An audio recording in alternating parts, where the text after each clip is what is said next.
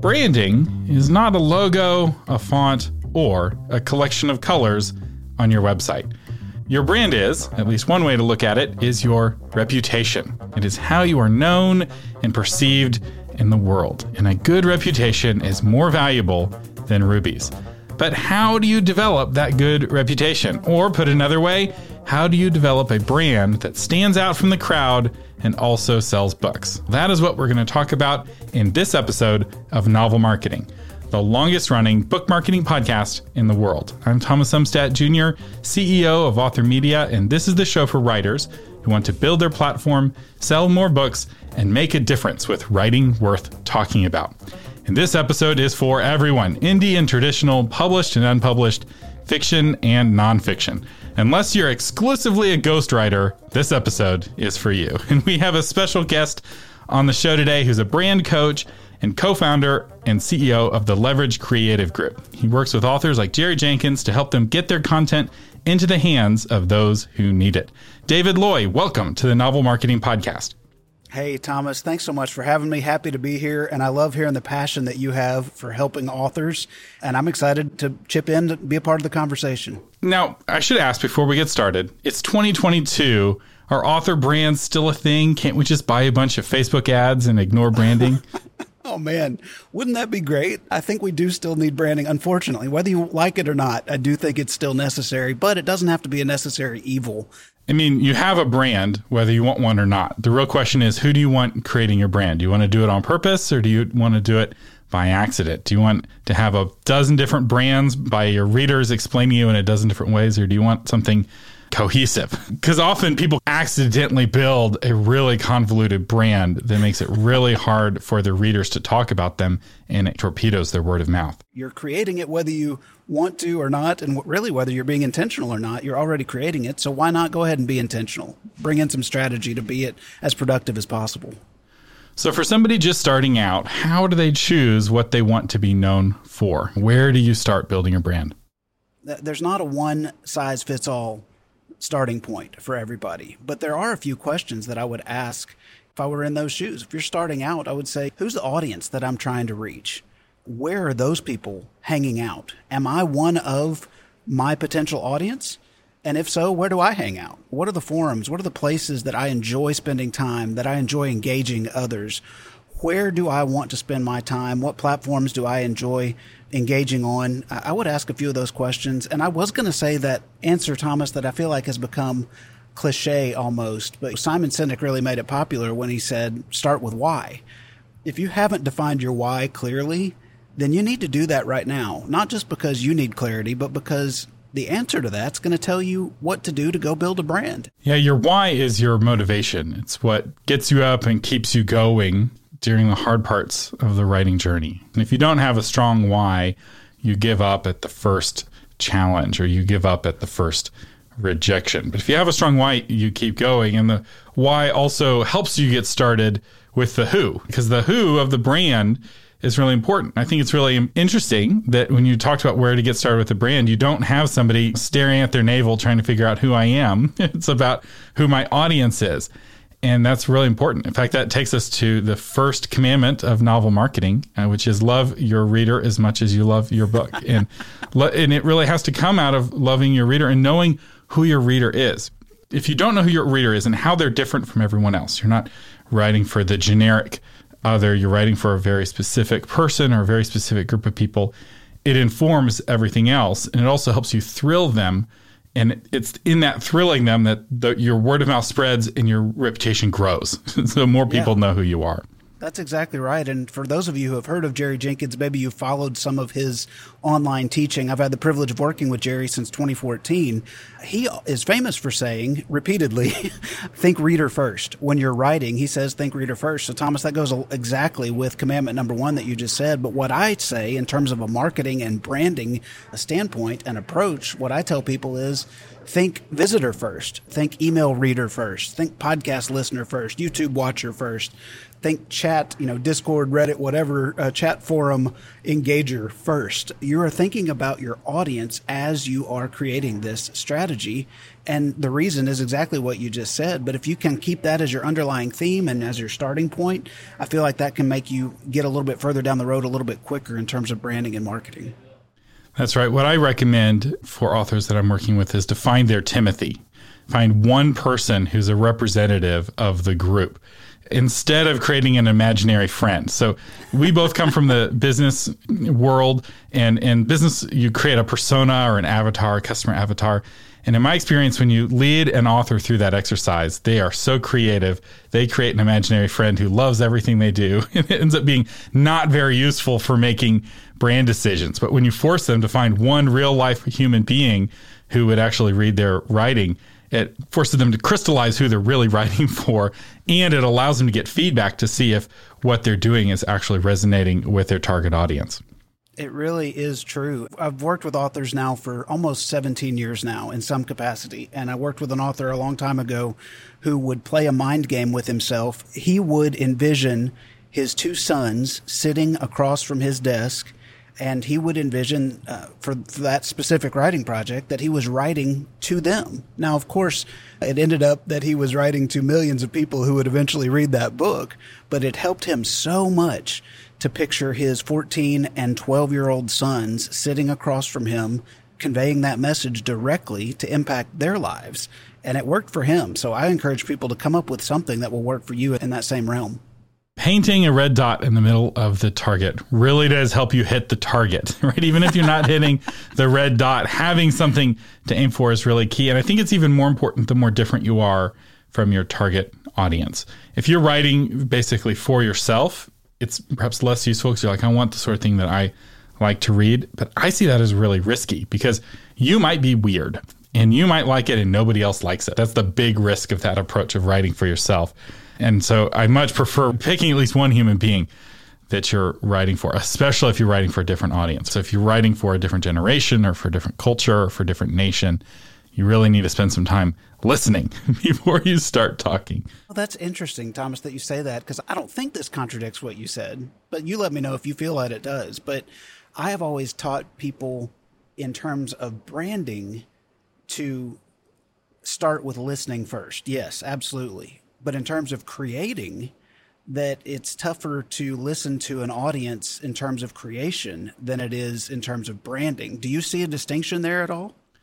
So for somebody just getting started, I would encourage them to read the most successful books in the genre that they're writing in, whether it's a fiction genre or a nonfiction genre, which is a way of listening to the reader, actually. Because if it's a best-selling book, millions of people have voted with their pocketbook saying, this is what I like. And if you're not willing to do that, if you're not willing to find out what the readers in your genre like, then you're just shooting in the dark and you're hoping that arrow lands on a target and doesn't land on a passerby. And so it doesn't mean that you copy that, right? It's not like, oh, I see this successful author, I'm going to do it just what he's doing it. But it is important to know kind of what ingredients they're cooking with. How are they approaching their different issues? What tropes are they using? So that you don't copy them by accident, for one, because that's really easy if you're not reading in your genre. You're accidentally copying the tropes because you don't know somebody else wrote a book with that exact same plot format. But it also helps you create something unique, but also something that's resonant with the reader. That's great advice. I really like that. I'm learning on this podcast today, too. So thanks for giving that example. That's helpful. So what are some key ingredients for building a strong personal brand? Authenticity, probably first and foremost. I feel like there's a lot of pressure in today's market to try to mimic other people regardless of skill set. And in my opinion, that's just not going to work. So be authentic to who you are and to what skills you bring to the table. And if your skills don't lend themselves to things like YouTube or to things like podcasts, then trying to build a brand that is outside of your skill set is probably not going to work, or at the very least, it's going to be extremely challenging. So I always just try to tell people that you have to be exactly who you are, but you have to find the place online that is a place where you can maximize what your skill set is. And if that means you just focus in on Instagram only or on Facebook only for the first 3 or 6 months, that's okay. You can do any of the things that are out there. you cannot do all of the things that are out there. And even if you think you can't do them all at a high level. So be authentic is my first key. Yeah, there's a story in the Bible of this young shepherd boy, David, who's going to fight this giant Goliath. So David's there. He's a shepherd boy. He's used to using a sling, and he goes to the king. And he's like, I'm willing to fight. I'm willing to be our champion. And the king's like, okay, you can have my armor. I've got the best armor in the army, presumably. He's offering him his sword. And David very wisely stays true to his own brand. Because if he had worn that armor, he wouldn't have known what to do with it. It would have slowed him down, and it would have forced him to try to out Goliath. And you can't out Goliath. He's going to be bigger than you. He's going to be stronger than you. He's been trained as a warrior from his youth. But as David, going with no armor and just a sling, ends up cheating because he's bringing a gun to a sword fight, right? Because a sling is able to throw a rock with basically the force of a .45 caliber gun. And by being true to his own brand, he ends up defeating the champion. And so don't try to be Goliath. Don't take Saul's armor, and don't listen to the pressure. If somebody's pressuring you, saying you've got to do social media if you want to get published, don't listen to them. Listen to my episode that said you don't have to. If you're great at social media, you can. But if social media for you feels like this big burden and like just the idea of it makes you tired, let me tell you, you will never be successful. You've got to enjoy it a lot and work really hard to be good at any kind of social media if you want to grow a following there. That's such great advice. There are so many things in this journey for an author to build a brand and to get their message out. There's so many things in that process that are difficult. You don't need to intentionally go add more unnecessary, difficult challenges to your plate. So go find some things that you actually do enjoy doing that match your skill set. That's great advice. I really like that. There's an old commercial series for this beer brand, Dos Equis. It was the most interesting man in the world. And they did a series of them where he's giving advice. And he said, find the one thing in the world you do not do well, and then don't do that thing. Oh, it's so simple, but it's so true. There you go. Like, yeah. For a lot of authors, like, social media is the one thing in the world you do not do well. Don't do that thing. It's not going to work out for you. So what are some misconceptions that authors have when it comes to building their brands? When you're working with authors, what are the big falsehoods that you have to break down before you can start working on something useful? I was hosting a session for some of Jerry's audience the other day, and somebody showed up to the webinar and asked, if I were to build a brand through Facebook and through YouTube, wouldn't that take several years? And what guarantee do I have that time will be well spent? And I said, yes, it will take several years potentially. And no, there is no guarantee. So if you're looking for either of those things in this process, if you're looking for it to happen overnight, and if you're looking for guaranteed results, then I would say those are misconceptions. I think there's still this temptation when people see what they perceive to be overnight successes pop up on the scene. They automatically think, well, why hasn't that happened for me? When the reality is, and you and I have seen this several times, the reality is that those perceived overnight successes almost always have been a decade in the making. A lot of those people who all of a sudden show up on the scene, they've been at work hard for a long time before they became that perceived overnight success. So I think that's one of the things I would try to tell people to watch out for in terms of assumptions. When you're looking for an area to focus where you get famous, right? So there's having a good brand as opposed to a bad brand, people liking you as opposed to hating you, but there's also how famous you are. There's two metrics. As you look at it, you're looking at your strengths and what you can enjoy. But one of the things I would encourage you, especially if you're early on in your career, you want to find an area where getting good at that thing also is helping you get good as a writer and helping you develop your craft. So a classic example of this, if you're writing nonfiction, blogging helps you become a better nonfiction writer. A good blog post and a good section of a book have a lot in common.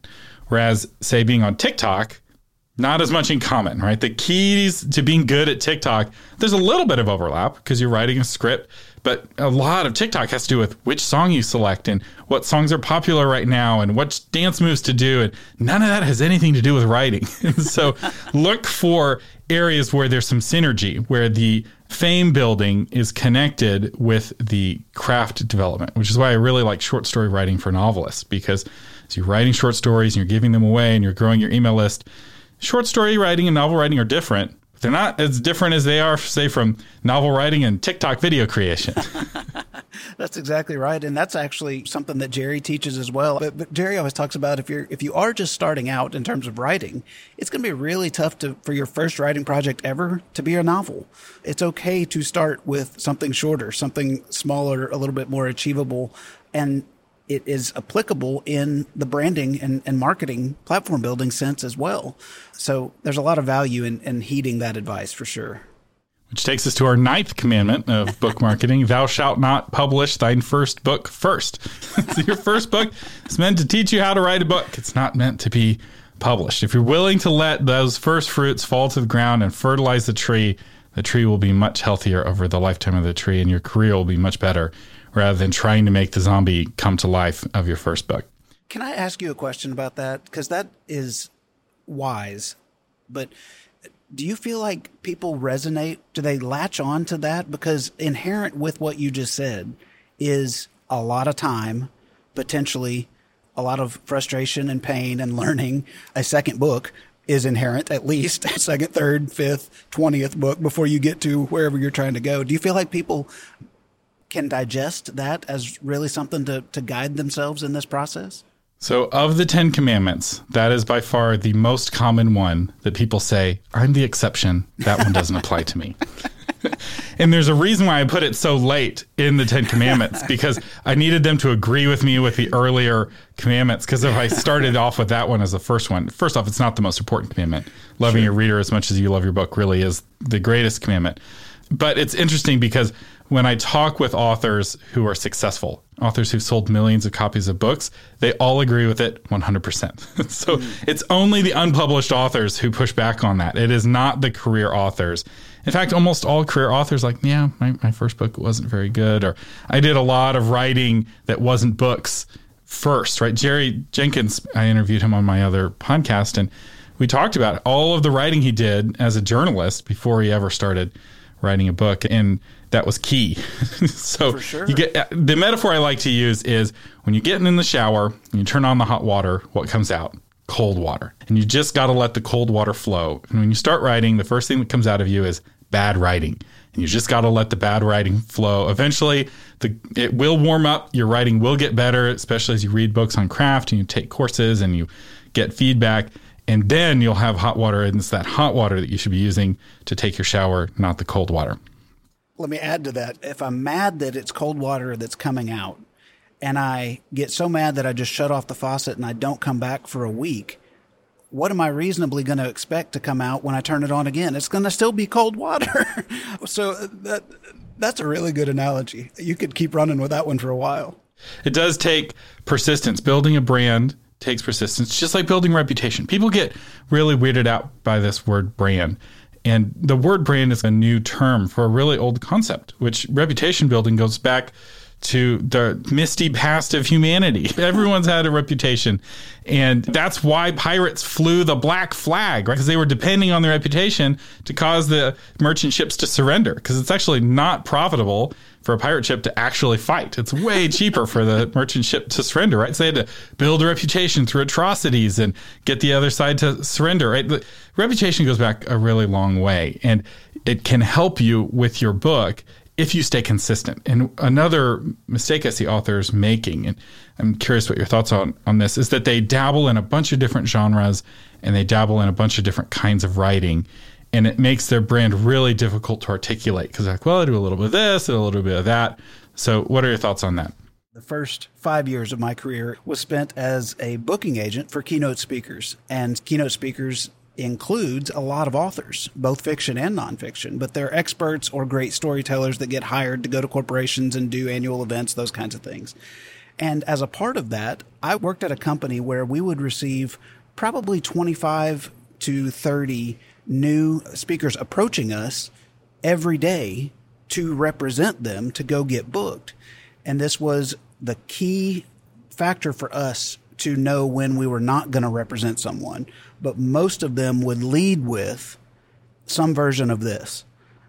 My content can work in front of anybody. I can speak to any audience. Just put me on stage and I will deliver. And that was the red flag for me and for the rest of our company that said, that's not what we need. Because while you believe that, and as an author, while you might believe that, or as a brand builder, you might believe that, the reality is that that's not what the audience is looking for. They are looking for authenticity, expertise, personality, personal engagement. They're not looking for one size fits all. They're looking for one size fits me. That's what they want. Yeah, I've seen two different ways to focus your writing that work well. So the most common is, I just write this one genre. And you get associated with a specific genre, and your name means that genre, so that Jerry Patterson doesn't even have to write the book anymore. He just has to oversee the writing of the book, but his name is so attached with a very specific kind of book that it sells millions of copies just with his name on it because of his reputation. But there's another approach that I've seen work, and it's the Tricia Goyer approach, because a lot of people are like, yeah, but what about Tricia Goyer? She sold millions of books, and she writes nonfiction, she writes fiction, she writes in all these different genres. She's not following your instructions to focus. And if you look a little bit closer, she is. But her focus isn't a genre focus, it's a micro niche audience focus. So Tricia Goyer's target audience is homeschool moms. She's a homeschool mom. She's very well known in the homeschool mom world. She speaks at homeschool conventions, and everything that she does is either for homeschool moms, for them to read, or for homeschool moms to buy to have their children read. And so she can have a booth at a homeschool convention. She's got her 70 books across all of her different genres, and they all know this is approved. This is the kind of thing that I would want to read, and she's very successful at it. But it requires a lot of discipline to say no to anything that wouldn't appeal to a homeschool mom. And so that audience focus is harder to pull off. That's exactly right. I try to tell people as well that just because you're deciding who that audience is or who that genre is and what your career path is today, just because you're making that decision today doesn't mean you can't expand that down the road or add to it down the road. It does mean that you can't do it all today. And we need to make a decision on what we're going to be about, who we're going after, the genre we're focused in, and stick to it and build up enough credibility, enough trust to the point where you might have the option to add to that at some point. A good example of this is Benjamin Franklin. He was the second or third most successful author of the 1700s. His Poor Richard's Almanac sold zillions of copies. They still make them today. Not written by him, but very, very successful author. And you're like, but Benjamin Franklin, he was an author, and he was a scientist, and he was a diplomat, and he was a politician, and he was a publisher. And it's true. He was all of those things. But he wasn't all of those things at the same time. If you read his autobiography, he was all in on whatever he did at the time that he was doing it. So when he was a printer, he was all in on being a printer. When he was a scientist, he had hired somebody to run his printing business, and he was doing science full time. When he was a diplomat, he was in France doing diplomacy, and he was, not doing any of the other things. And just because you're focusing in this season of your life doesn't mean that you can't do something else later. And you have freedom as you grow older to move from one genre to another. You'll see authors do this where early in their career, they're writing a certain kind of book and they shift their reputation to do another kind of book. And that is much more effective than trying to do all of it all at the same time. Because if you try to do it all at the same time, you don't have the focus that you need to do any of it good enough to be successful. Andy Andrews is famous for saying, I have a decided heart. And to decide what it is that I'm doing, what I'm focused on, and to go after it. And to, in doing that, intentionally decide to not do all of the other things that I could be doing. But I have a decided heart, and I'm going to move forward in this direction. I'm going to make as much progress as I can. And then eventually evaluate and decide if I want to keep going or if I want to do something different. So how do you do that evaluation? How do you find out if your brand is resonating with your audience? How do you know if you have a good brand or a good reputation? You either immediately know how you want to gauge your brand, or you're sitting there saying, yeah, I have no idea how to do that. Well, if you're in the I have no idea category, I tell people that if you don't know where to start, pick the thing that you want to start with and try it for the period of time that you think you'll need to know if it's going to work. So start attaching specific timelines and then metrics as well. And then set up a 90-day alarm for you to revisit the progress that you've made in between those 90-day stretches and say, did this work? And if so, let's double down on it. And if it didn't work to the level that you wanted, then let's reevaluate. So for an example of that would be like trying to grow your email list. You're at 0 and you're like, I'm going to give myself 90 days to get 100 subscribers doing this sort of thing.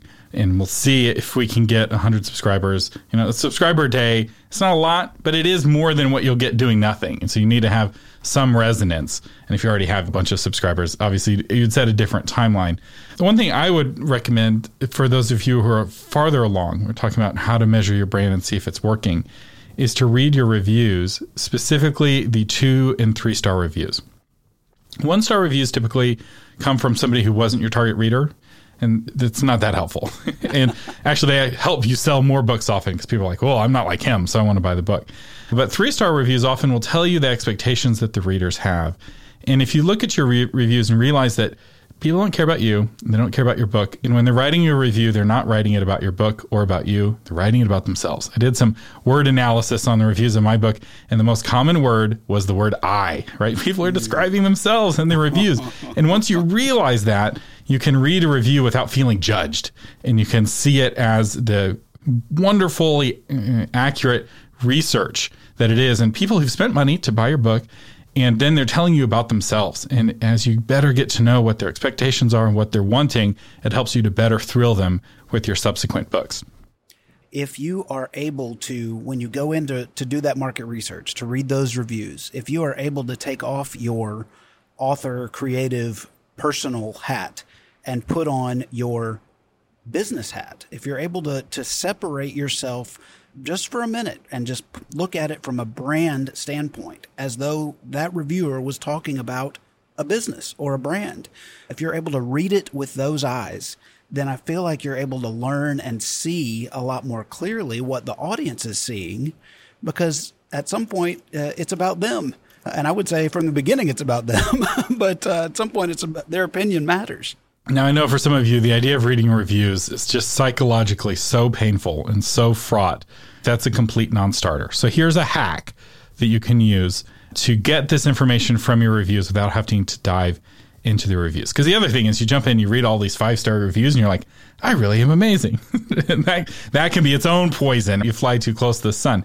So team up with another author who's similar to you, you're good friends with, and you're at the same place in your publishing journey, and say, I will read your reviews and give you a report of what I've learned about your brand.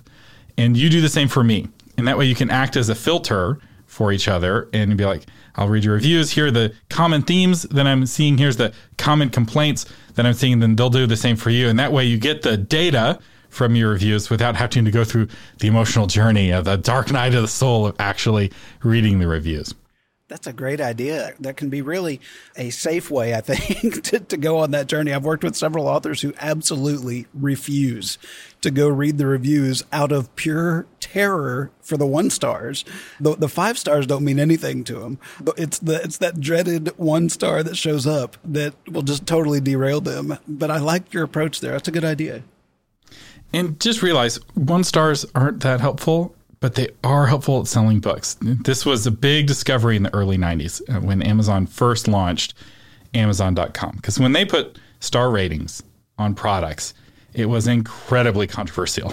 No brand wanted to have star ratings. And the classic example that Amazon gave in the late 90s to defend it, one, they shared a lot of research showing that products with 1-star reviews sold more products on their platform than products without 1-star reviews. So you really have to earn your first 1-star review because it actually has a positive impact on your overall sales. Because if all of the reviews are 5 stars, people don't believe the reviews. Yep. It loses all credibility. But once there's a mix, especially once there's at least one 1-star review, it validates all of the 5-star reviews. But the other example they said is if you're getting 1-star reviews for your oven because it's melting when it goes past 450 degrees, you don't have a review problem, you have a product problem.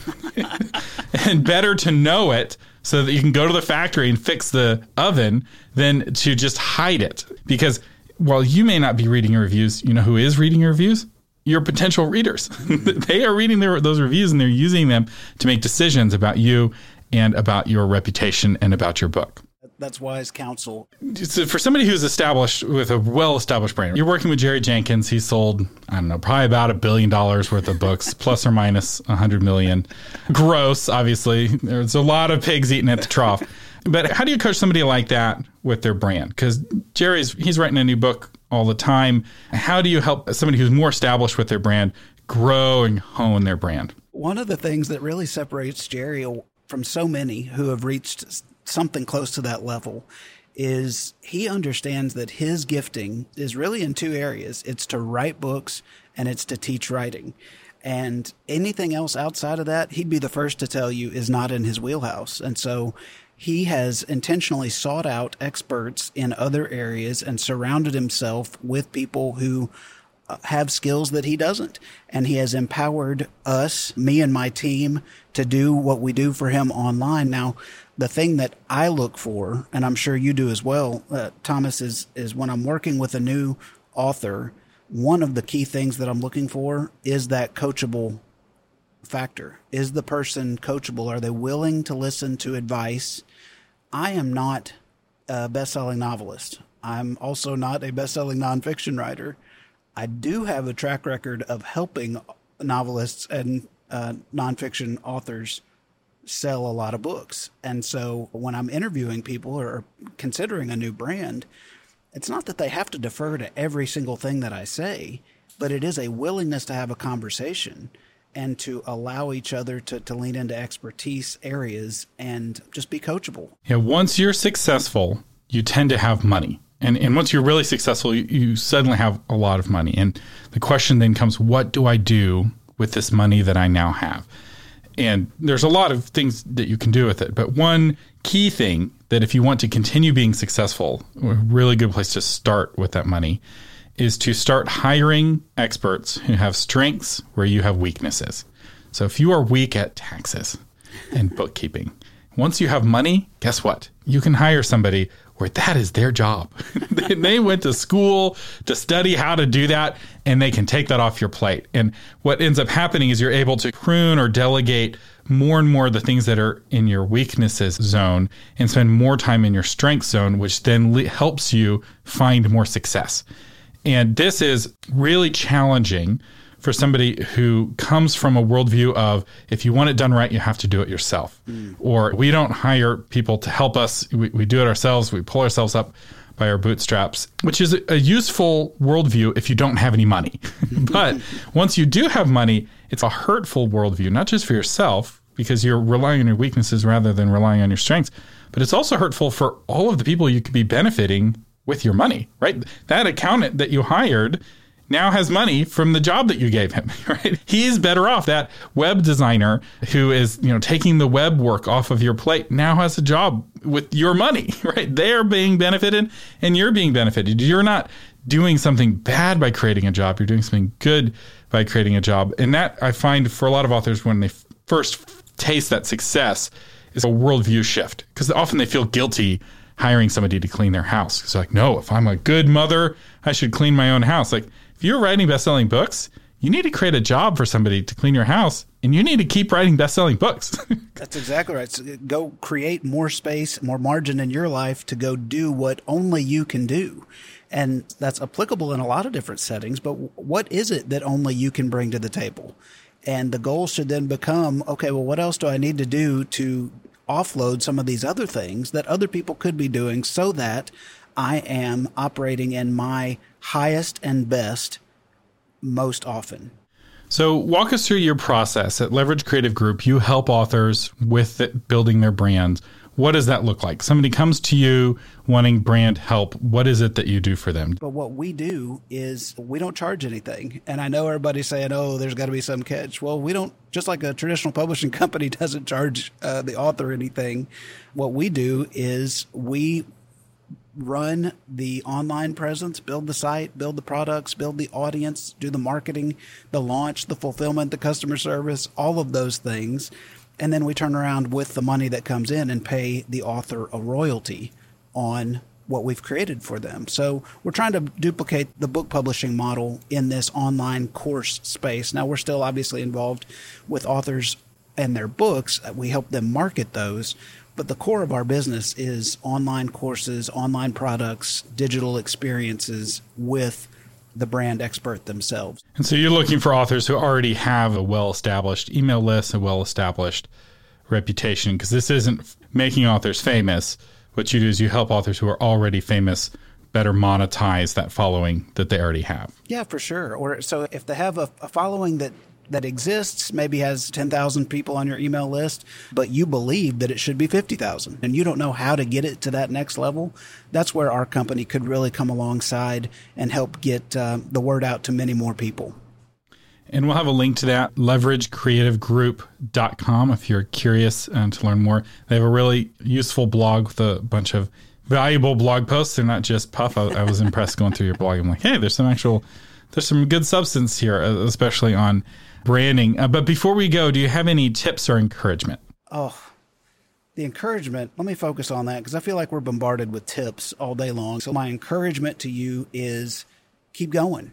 The temptation is to slack off or to even quit or to use excuses and to slow down. And regret is not going to be fun if you don't keep moving. You're not going to enjoy that feeling of what if. I know it can be overwhelming and time consuming and probably really frustrating at times, but it's worth it, especially if you feel like you're supposed to be doing it. So my encouragement there is to just keep going. It takes time to build a reputation. As Andy Crouch said, the only thing you can do with Rome in a day is burn it. You can't build Rome in a day, but you can burn Rome in a day. And so be true to who you are, be true to the promises that you've made your audience, and then be persistent because it does take time and it does start to feed on itself. As you are persistent, it gets easier as that flywheel starts to spin. That's great advice. And it's exactly what you said. Trust is the same way. You can't build it up immediately, but you can destroy it immediately.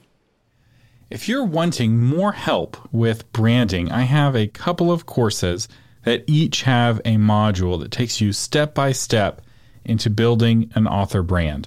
The first is Obscure No More. This is a course all about building your platform and becoming more noteworthy as more people know who you are, which helps you grow a bigger brand, but it also has a specific module on branding that will help you grow a better brand. The other course is Book Launch Blueprint, which we only do once a year and is now open for registration. I'll talk more about this later, but we've just opened it up for registration for 2022. The course will be starting in April 2022, and a whole day of the Book Launch Blueprint is also devoted to helping you step by step build a bigger, better brand. So both of those courses can help if you're wanting more help on building a brand. Our featured patron today is C.L.R. Peterson, author of Lucia's Renaissance. Heresy is fatal in late Renaissance Italy, so only a suicidal zealot would so much as whisper the name Martin Luther. But after Luther's idea is ignite a young girl's faith, she must choose, abandon her beliefs, or risk her life in the turbulent world of late 16th century Italy.